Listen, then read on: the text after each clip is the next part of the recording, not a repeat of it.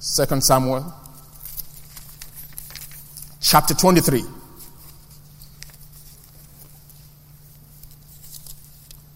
Samuel chapter 23 from verse 16.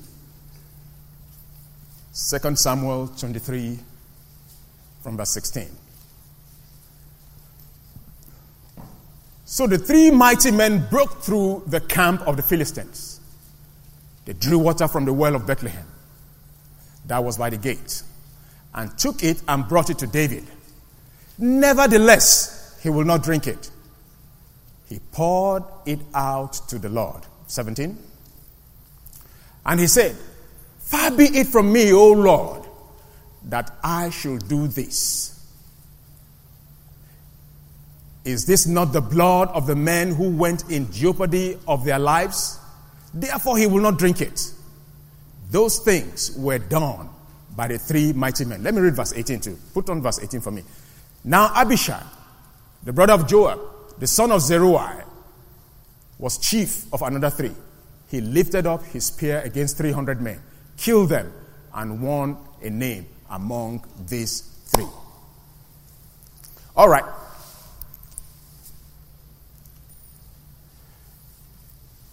I'm talking about money today, and I want to link it to the series of messages we have been hearing all along. All right? And that's about worship. And if my memory serves me right, I know that we said worship is not just singing, although singing is a part of worship. Worship is not coming to church, although coming to church is part of worship. All right? That, from what I understand from what we have been saying, is that worship has many working parts. There are so many parts to worship that are moving. So many moving parts to worship. And those moving parts encompasses every area of our lives. So everything that we do, everything that we are, everything that we have has to do with worship. No wonder 1 Corinthians 10 tells us that in whatever you do, whether in eating or in drinking, do it to the glory of God. Colossians also tells us that in everything that you do, whether in words or in deed, do it to the glory of God. And Revelations 4:11 tells us, thou art worthy, O God, to receive glory and honor and power, for you have created all things, and for your pleasure they were created. In other words, everything, our lives, everything about you, everything about your life, everything about what you own is an object, or should be an object of worship to our God. And if that be so, if what we have said be so, if the Bible be true, if that is the truth, all right, then we know that there's no difference when it comes to worship. There's no dichotomy between you, what you have, and what you do with what you have. I'll say that again. There's an inalienable relationship between who you are, what you have, and what you do with what you have. In most cases, what you have and what you do with what you have is a reflection of who you are. Let me make that clear. When I say who you are, a reflection of who you are, I'm talking of a reflection of who you are, as in your values, your belief system, your pleasures, the things that drive you. In other words, if you want to know who a man is, or his values, or what the things that are important to him, follow the money, follow the time. You will easily understand who a person is, the way they handle money, the way they handle their time, the way they handle their resources, the way they handle what God has given to them.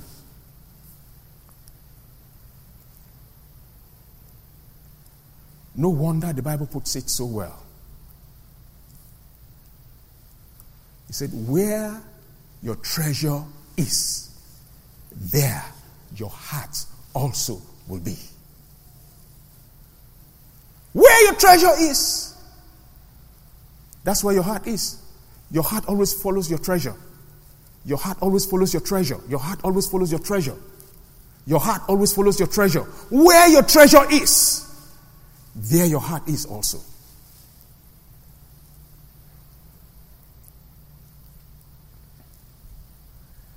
And Jesus proved this also.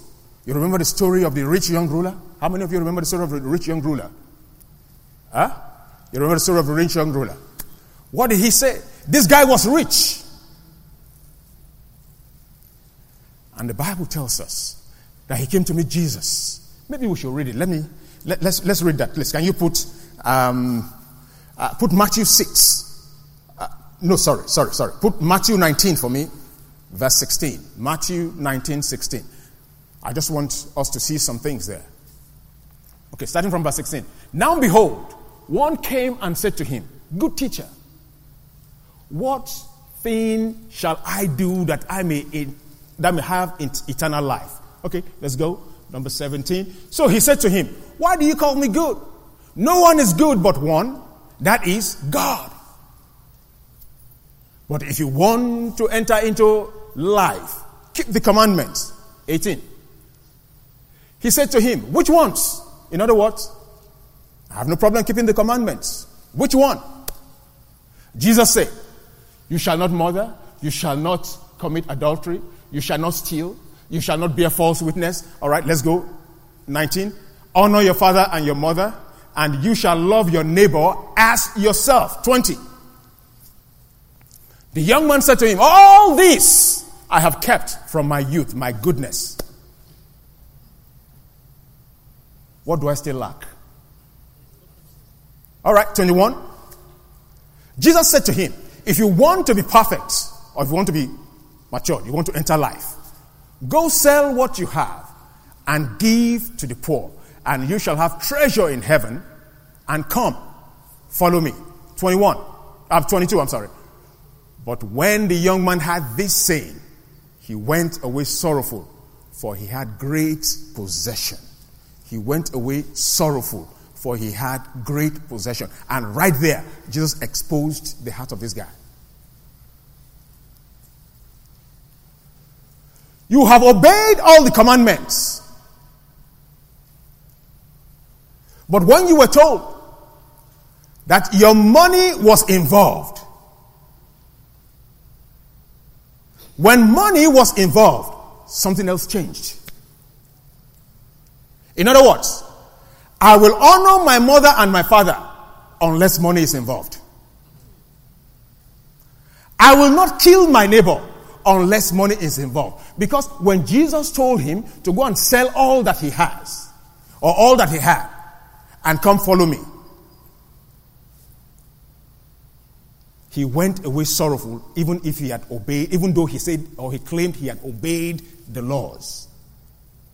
He went away sorrowful. And what is the pointer to that? It means that this man cannot use his resources to do things that were necessary.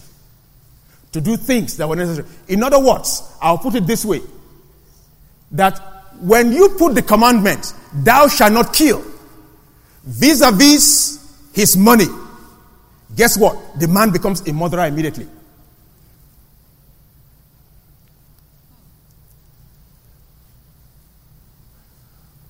When you put money with this guy, and you put thou shalt love your neighbor as yourself, money trumps thou shalt love your neighbor. In other words, this is a guy that can watch his neighbor starve to death, and he has millions at his disposal, and will not bat an eyelid even though they die. This is a guy who will see somebody suffering, who will see somebody in need, whose parents will have needs. The Bible says honor your father and your mother, but when it comes to money, he will see his parents in need and want. But guess what? He will not bat an eyelid. because it involves his money. Why? His heart is in his money. His money has him. And is that not where some of us are today? It's very easy for us to say, I don't have need for money. Let me quickly say this. When Jesus told that man that, hey, go and sell your belongings and give whatever you have to the poor, Jesus was not asking him to take an oath of poverty. Jesus was not intending to make him poor. If you read that scripture down, you will find out where the disciples, where they were asking Jesus. Because Jesus looked at him and Jesus had mercy on him. The Bible declares that when the man went away sorrowful, Jesus had mercy on him. And what did Jesus say? He said, it is hard for a rich man to enter. He said, it is easier for a camel to go through the eye of the needle than for a rich man to enter into the kingdom of God. And what did the disciples say? The disciples were surprised. They say, who then can be saved? And Jesus told them, he said, with men it is impossible, but with God nothing shall be impossible. And Peter asked Jesus, he said, we have left everything. What you told this man to do, what you have asked him to do, what you have challenged him to do, we have done it. We have given up our families. We have given up our homes. We have given up everything that you have given us. Every of our possessions we have given up. We have given up our self-respect. We gave everything up just to follow you. And guess what Jesus told them? Jesus said, there's no one who has left mother or father or anything for my sake and for the sake of the kingdom that will not receive 100-fold here in this life, and upon that, eternal life. What am I saying? I'm saying that Jesus was not telling this guy to take an oath of poverty. Jesus was just telling him, I need to separate your hearts from the reliance of money, so that your money will not have you. Your money does not become what you worship, but instead you use your money to worship God. That's the bargain that Jesus was giving him. That was the bargain. It's very easy for us to say, okay, oh, that man, that's what he did. That's what happened. But what about you? What about me? What about us? What about us? It's very, very easy. There's a thin line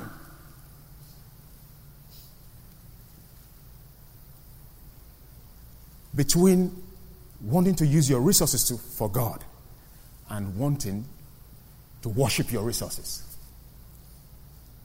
That your resources becomes the object of your worship. That's a thin line. And I'll give you a few reasons. I can give you a lot of reasons, but I'll give you a few reasons why. You know that Jesus said in Matthew 6, he said something about money. When he was talking about money, he said something. He said, you cannot serve two masters.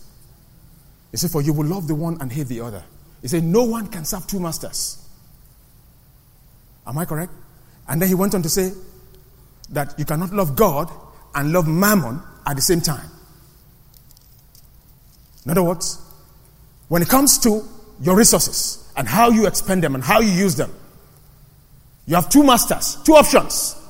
It's either God or money. There's nothing in this life that contends for your attention, that contends for your followership, like money. That is one thing that contends against God. When it comes to your attention, when it comes to your adoration, when it comes to your adulation, there's nothing that contends as much as money. Nothing. And I'll give you the reason why we easily trust in money. You know one of the reasons? I'll tell you why. Because a lot of times, to some extent, money has almost the same promise that God has in your life. Hey, I know I just stepped on somebody's theology now, right now. Somebody's theology just got messed up. All right? Money Money, I'll explain. Money has almost the same promise as God has in your life. Let's start with that.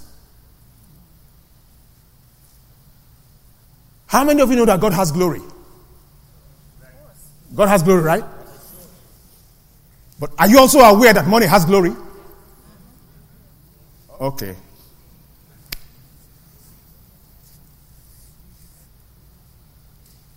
Am I correct?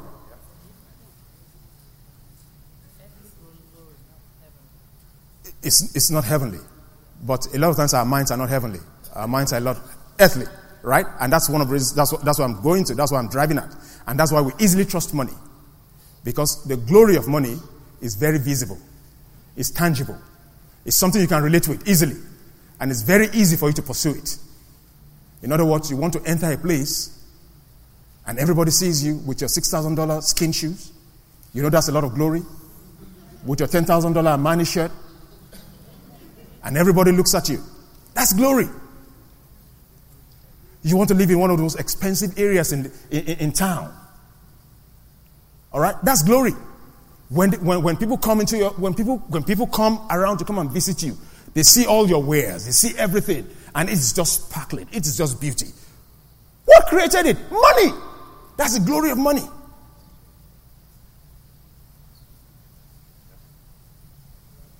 How many of you know that God answers prayer? You know that God answers your prayer, right? Huh? Okay. If you don't believe that if God has never answered your prayer, at least believe it. If you don't believe it, then you don't belong here. We know that God answers prayer, right? But do you know the same Bible tells us that money answers everything? The same promise. God answers, money answers.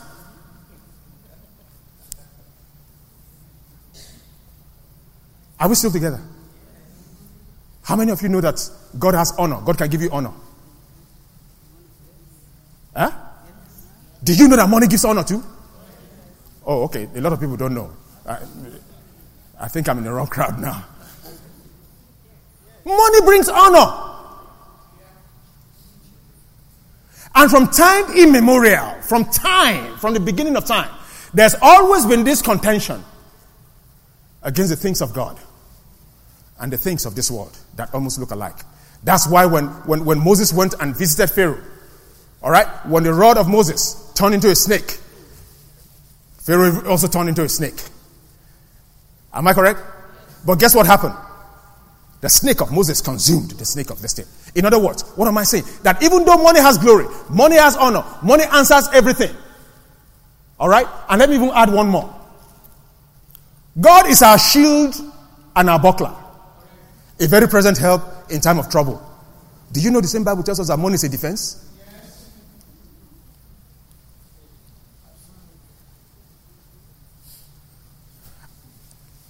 What am I saying in essence? That even though money has a defense, but there's something about God's glory, God's defense, God's answer that is incomparable to that which money gives. And so why do we put our trust in money? Why do we put our trust in money?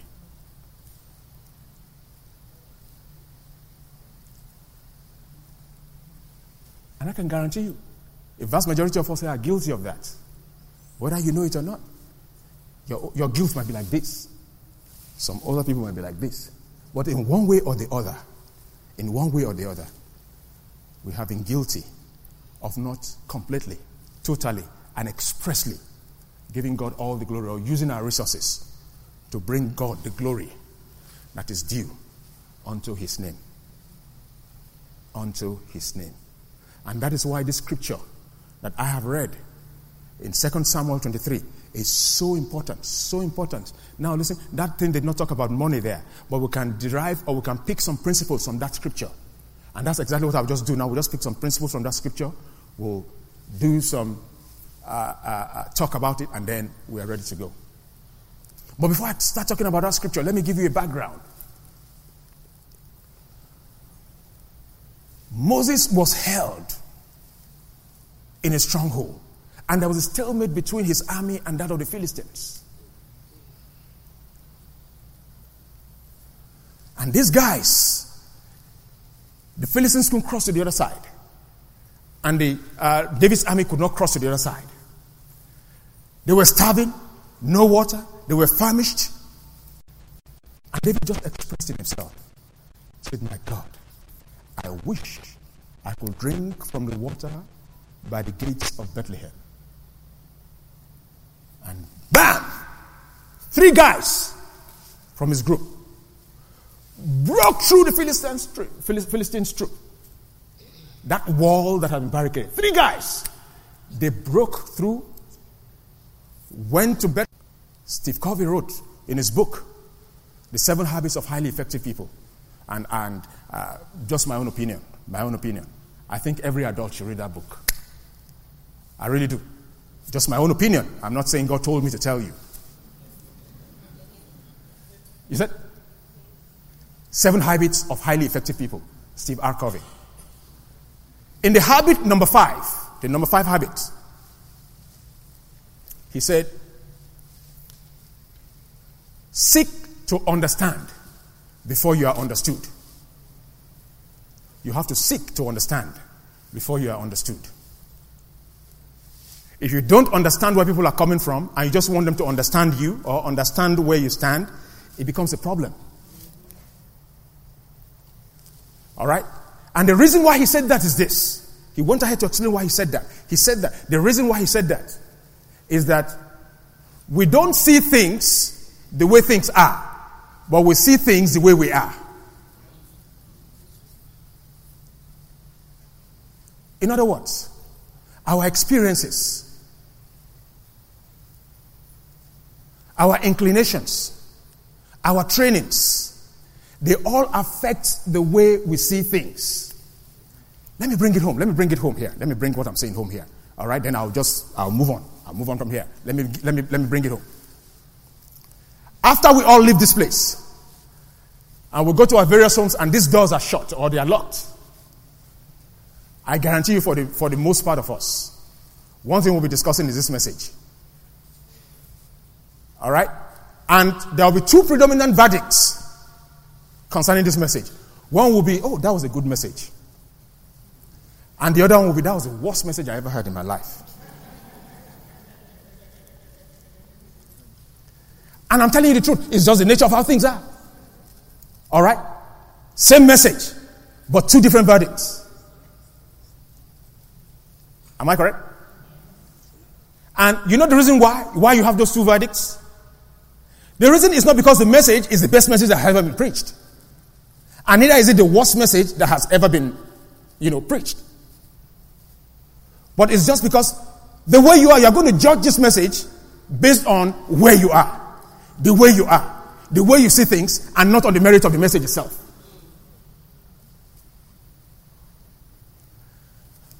All right, like I promised, I'll just move. Let's move to this thing and see why these young men or these men did what they did. Why will they do that? Why will they risk their lives? Let's go to 1 Samuel 22. 1 Samuel 22. 1 Samuel 22. Why will they do what they did? Why did they do what they did?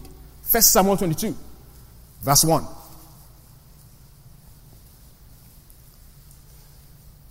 David therefore departed from there and escaped to the cave of Adullam. He loves this Adullam.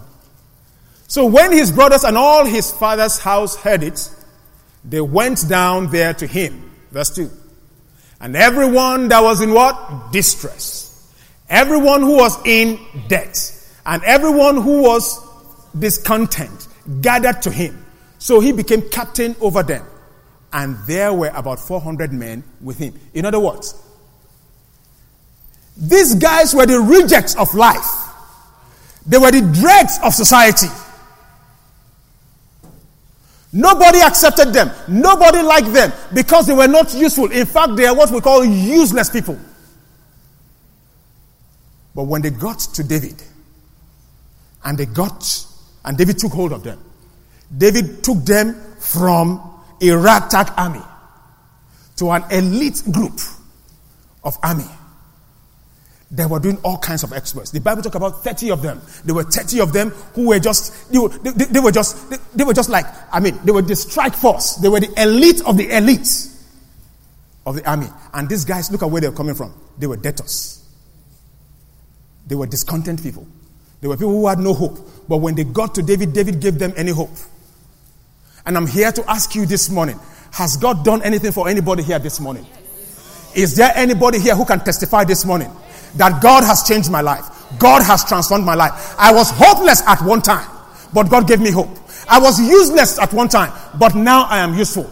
The Bible says now, the Bible talks about that. It said once I was blind, but now I can see. Is there anybody in this house who can testify this morning that God has done something for me? That God has changed my life? That God has transformed my life? That's exactly why those men did what they did for David.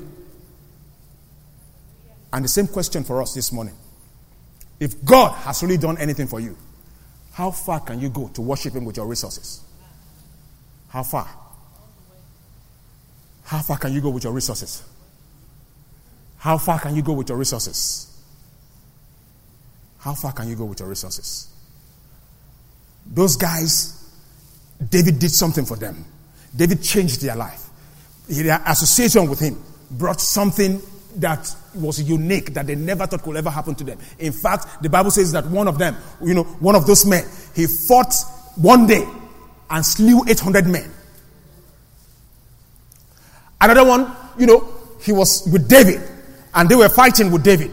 And every of the Israelites ran away. Every of the Israeli soldiers ran away. But this guy stood and he withstood them. He fought and fought and fought until his sword stuck to his hands. That was how brilliant they were. So because David changed their lives, they were ready to go the extra mile for him. And like I said, my question for you this morning is, how far can you go with God, with your resources, because He has changed your life? How much can you do? How far can you go? How far can you go? All right. My second observation is this. David got the water and poured the water as a sacrifice to God. And he said that this water is equivalent to the life of this man. And so I am not worthy to drink this water. My friends, it's not everything that you get that you keep. You don't understand what I said? Everything that you get, even though you deserve it. David deserved it. Look at what he did in this guy's life. He totally, completely changed their lives. And they gave him gifts. They brought something to him. But David gave it to God. It's not every gift that you get that you're entitled to. Sometimes there has to be a portion that you write wholly unto the Lord only. On. Because guess what? It involves life. It involves blood.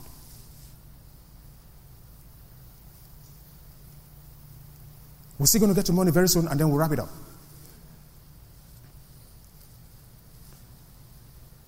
It's not everything that you deserve that you hold on to. And that's what David was showing us here. It's not everything that you deserve. David deserved to quench his thirst. David deserved to be served with water because he changed and transformed those guys' life. They brought the water to him. But David knew in his heart, it's not everything that I deserve that I can hold on to. There are some things that I deserve that actually is holy unto the Lord. Holy unto God. How does this story relate to our lives? How does it relate to our lives? How does it relate to money?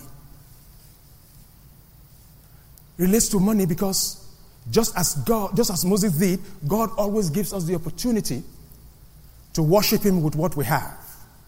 There's always an opportunity. There's always an opportunity for us to worship God with what we have. But let's start it this way. Let's look at it this way. How many of you work here? Or how many people work here? A lot of the adults, right? We work. Okay, some people are shy to let us know. Okay, we're not going to come after you to write us extra checks.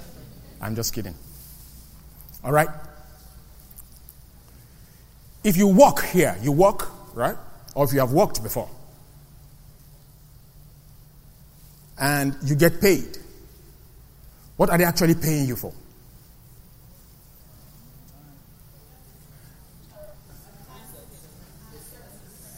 Your services, your time, your this thing.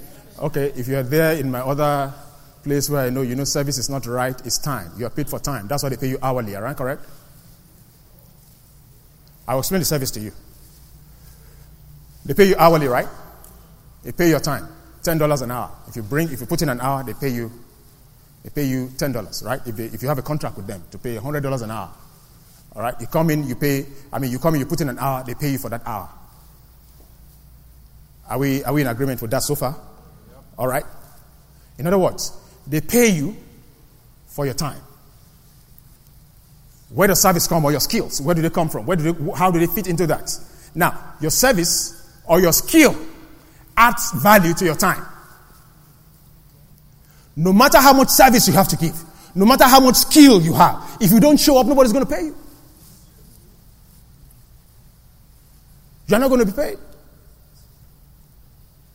So what they actually pay you for is the time that you come there to spend. Now, the value of the time might go up or down based on the skills that you have. Are we together?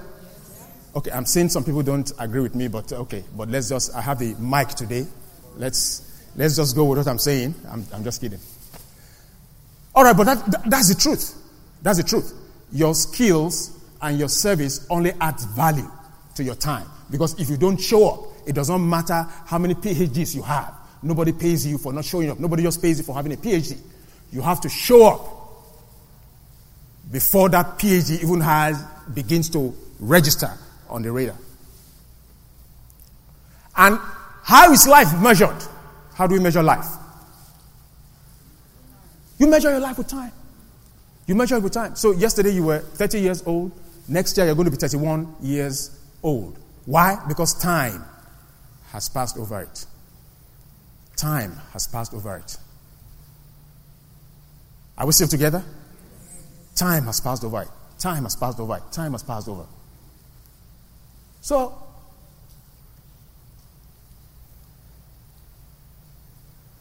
when you get your check every week, or every 2 weeks, or at the end of every month, or quarterly, or whichever way your contract stands, when you get your check, what are they actually telling you? If you are paid for your time, all right? And then we have said that time is life. What are they actually paying you? What are they telling you? By the time they give, what's the message they are giving you by the time they give you your check at the end of the week, the month, whatever your agreement is? What are they telling you? They are saying, okay, for the life you have spent here, we are compensating you with this amount. This is the value of the life that you have spent here with us. So if you spend 40 hours a week in your place of work, or you spend 60 hours, or however it may be, if you spend it, what are they telling you? What are you doing? You are putting a fraction of your life to exchange for money. It's not a sin. It's not a sin. Are you following me so far? I know a lot of times in philosophy, I don't know, when people start doing, gesticulation, time, money is time is life, therefore money is life. And you find people who just get confused and just walk out. But it's just so easy to follow it. You work, you are paid for your time. When you are paid for your time, time is equivalent to your life because you have expended a fraction of your life at your place of work for 8 hours every day.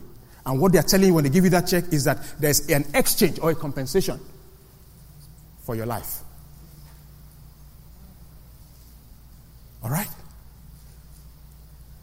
I want to, link it back to what, David did. David said, I will not drink this water because it's at the expense of some people's life. And therefore he poured it out to God. In other words, after you have earned